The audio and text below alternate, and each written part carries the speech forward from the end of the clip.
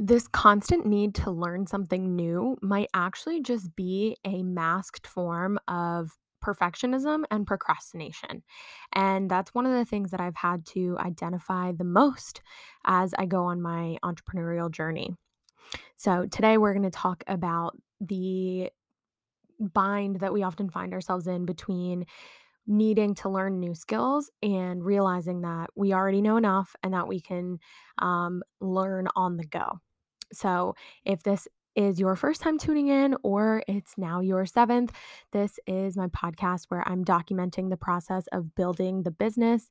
And it's so nice to meet you. My name is Isabella Sanchez Castagna, or you may know me as Issa. And I own Issa Media Inc., where we do marketing for small businesses. I did that thing where, solopreneurs will say we. It's me manifesting a team, okay? But anywho, yesterday I talked about identity-based goals, and this is going to tie in, I promise. But I talked about identity-based goals and how they can inform our actions when we really root the person that we want to become and the actions that we want to take together in an identity. So, one of my core identities is being a learner. And especially in business, that's great, right? We're constantly learning, we're constantly adapting, we're constantly trying new things. And especially in this online space where we have access to so much information, whether that looks like a YouTube video or a podcast or a book or a course, there's always something else that we can know. There's always another statistic that we can have in our belt. There's always another tool that we can start to implement, things like that. But I've really had to learn to make the distinction between acquiring new information, acquiring a new skill, and learning on the go. And those are like three different things. And just using what I already know, like trusting that I know enough. And in episode 5, I was sharing my process of like the first 3 months of business and how I was like going to every single webinar. I was tempted by every course, like everyone who had a course that promised me to teach me how to get to the next level. Like I was so tempted to buy because I didn't think I had enough information. When in reality, I probably had enough information, and what I was lacking was execution. So, I really needed to understand that difference. And it's something that I still really struggle with because I do love listening to podcasts and reading new books and finding new things to add to my toolbox. But I often don't actually apply like 70% of what I absorb. And I really want to. And I think that was really part of this podcast too, is I want to share the things that I'm learning. As they say, like you learn more by teaching it, and you also know that you've really learned it when you can teach it and just share it with the world and stuff. But to give you an example of how this might come up for you and how it came up for me in business was I really wanted to start email marketing. I want everyone talks about like you need a newsletter, you need to be able to connect with people off of social media, and a best way to do that is newsletters. Like I think the example that everyone loves to use is like DSW. DSW sends you an email, maybe 2 emails a day. So why can't you send emails to connect with your audience in a deeper way?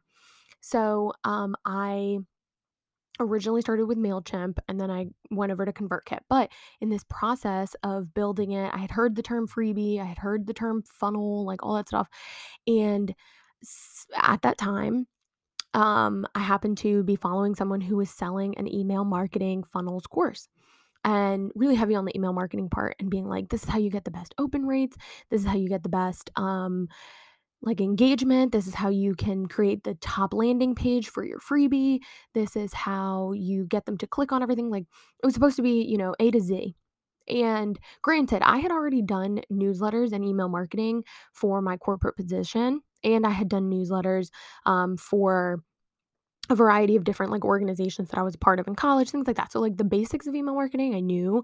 I really knew like subject lines really well, but at the time, I didn't recognize that. I was like, no, no, no, I don't know it when it comes to my own business. So I need to buy this course. And it was like a $3,000 course.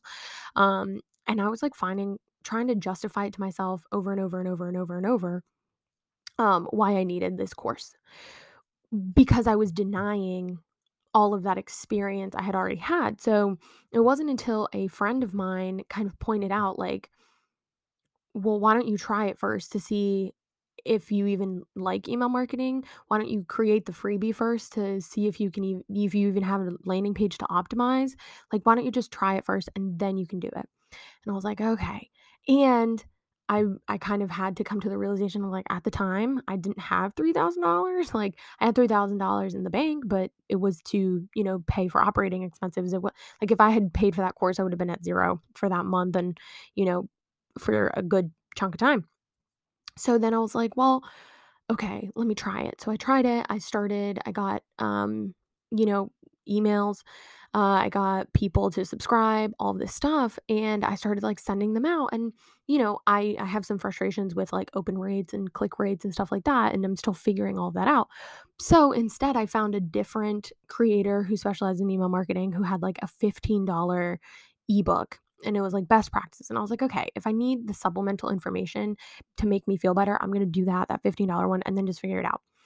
But and I learned, um, which subject lines worked. I learned which free, like, software, side note, sendcheckit.com is a great, subject line checker for you as you send newsletters. It makes sure that you're not sending words that will trigger spam filters.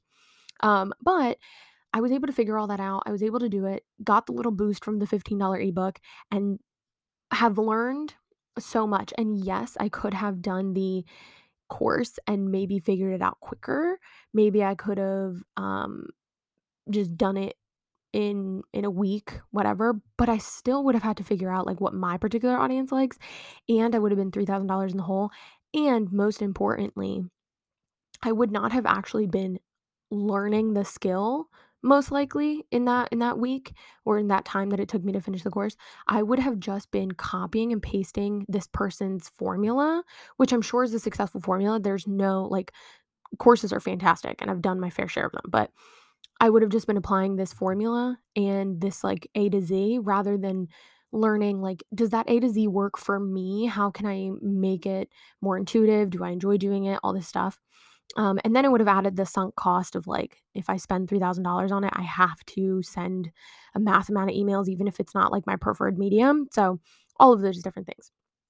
With that story in mind, though, I do want to obviously factor in time, energy, and urgency. So I had the time to play around, and newsletters, I wasn't expecting newsletters to be my primary source of income. So I didn't need it to, I didn't need to figure it out in like an immediate time span. And I had the energy to, I had the energy to really be able to do that. So those are the 3 things. But when you have the time, energy, and urgency, which I know, or time, energy, and lack of urgency, which I know many of us do, especially in the beginning, really think about applying it to executing rather than just more absorption of knowledge, more absorption of one more episode that you need to listen to, one more book you need to read, one more course you need to take. And especially, I really want to hone in on the course one just because I know that's the most expensive and the one that's the most easy to get manipulated into. I don't, maybe not manipulated, but sold into. What, especially in that first year, first couple years, where like you're looking for the answers that are quick fixes and hacks rather than necessarily just like doing it, figuring it out, calling it a day, figuring it out the next day, failing at it, figuring it out again, and then maybe being like, huh, this is my theory, and testing it out until you really learn it. Um, and I've also really figured out, I was sharing in the episode about the first 3 months, and there's been so many instances since that I've learned more when I've had to figure things out quickly and when there was like a clock ticking because somebody was expecting something from me, than when I had the choice to like wander and flit around and like procrastinate on it. And so because I had no choice, because I wasn't going to let an opportunity pass me by, I figured things out very quickly and I realized that to actually get something done, I needed to know way less than I was telling myself I needed. So, an example of that was a couple months ago, I really needed to put together a proposal. and this was the first time that I had to put together a proposal, like a formal, um, deck, like a PowerPoint kinda thing, and, I had, like, thought about it a long time ago, and I was like, "Oh, this is something I should probably learn about." I started learning about it, but then I never executed on it. When I had a deadline of, like, I need to send this potential client a proposal within 3 days, quickly read almost, like, every blog that was like, "Here's a template of a proposal." I started putting it together. I read another blog and tweaked it, and then would just put it together, sent it to, like, 3 friends who I knew had sent proposals before, and I was like, "What do you think? Tweak it, give me feedback, criticize it, whatever." And sent it out. It worked. I mean, it was a decent proposal, I think, right? And so that's obviously a very tangible one, and, like, templates exist. Thank God for templates. But just getting out there and doing the thing is always going to result in much faster knowledge, um, and much faster skill acquisition, which is what we're really going for long term. Because I can have all the information in the world, but if I'm doing very little with it, it's not serving me because then I don't actually know if that information is worth anything. It's kind of like the Snapple facts, like, the little fun facts at the top of a Snapple bottle. Like, how many of those are you like, haha, cool, and then 3 seconds later you're like, I don't even remember what that meant. It's the same thing with when we're just like consuming and absorbing webinars, podcasts, books, courses, YouTube videos, and it's always so important to learn. Like, please continue to learn, but execute with that information. Don't just absorb it. I mean, unless it's like enjoyable. I mean, and it is enjoyable, but when you're using it as a form of procrastination and as a form of telling yourself, "No, I need to learn this new thing and I need to know I have to have these 3 certifications before I can do it." Obviously, side caveat, like, if you're a surgeon, please learn everything, but for most of us who are in the online space just doing, a lot of business that changes anyway, like, a lot of information from 10 years ago, you can't apply now. A lot of information from a year ago, you can't apply now. Algorithms change, we change, business change, the needs of the world in a global pandemic changes, so come along with me as I try to balance these 2, and as I try to really make sure that as much information as I consume is the amount of information that I can apply to my creation process, both in my content creation, my business creation, my leadership, my execution. Um, that's my thoughts for the day. Happy New Year to all of you. Thank you again for tuning in. Please let me know what your thoughts are by connecting with me at Issa Media Inc. on Instagram and YouTube or at It's Isabella Sanchez on TikTok. And I will see you very soon.